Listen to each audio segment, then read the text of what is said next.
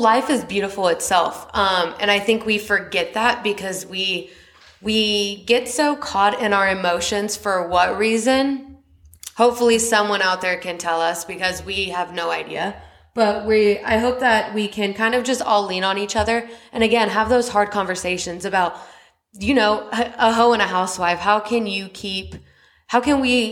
women be sexual, without being sexualized? Yeah. So we want women to know that, no matter what phase of life that you're in, if you're dating, if you're single, if you're married, if you're engaged, that you should never lose yourself or identity.